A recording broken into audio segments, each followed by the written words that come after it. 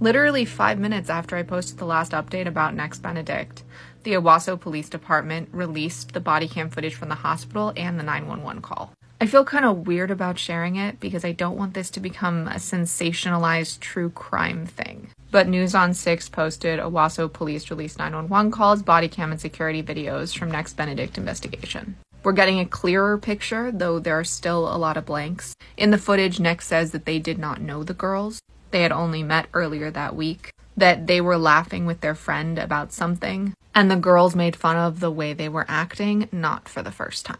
Next then poured water on them, and then a fight started, instigated by the girls. There was also apparently vaping involved somehow. That is a summary of what this transcript says. What Next and their friends were laughing about and what made the girls make fun of them, we don't know.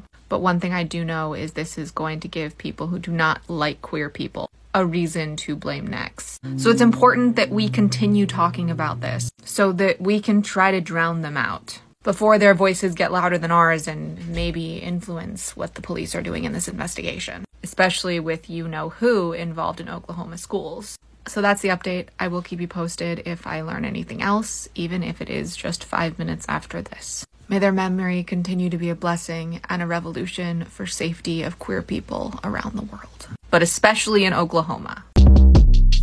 Short Cast Club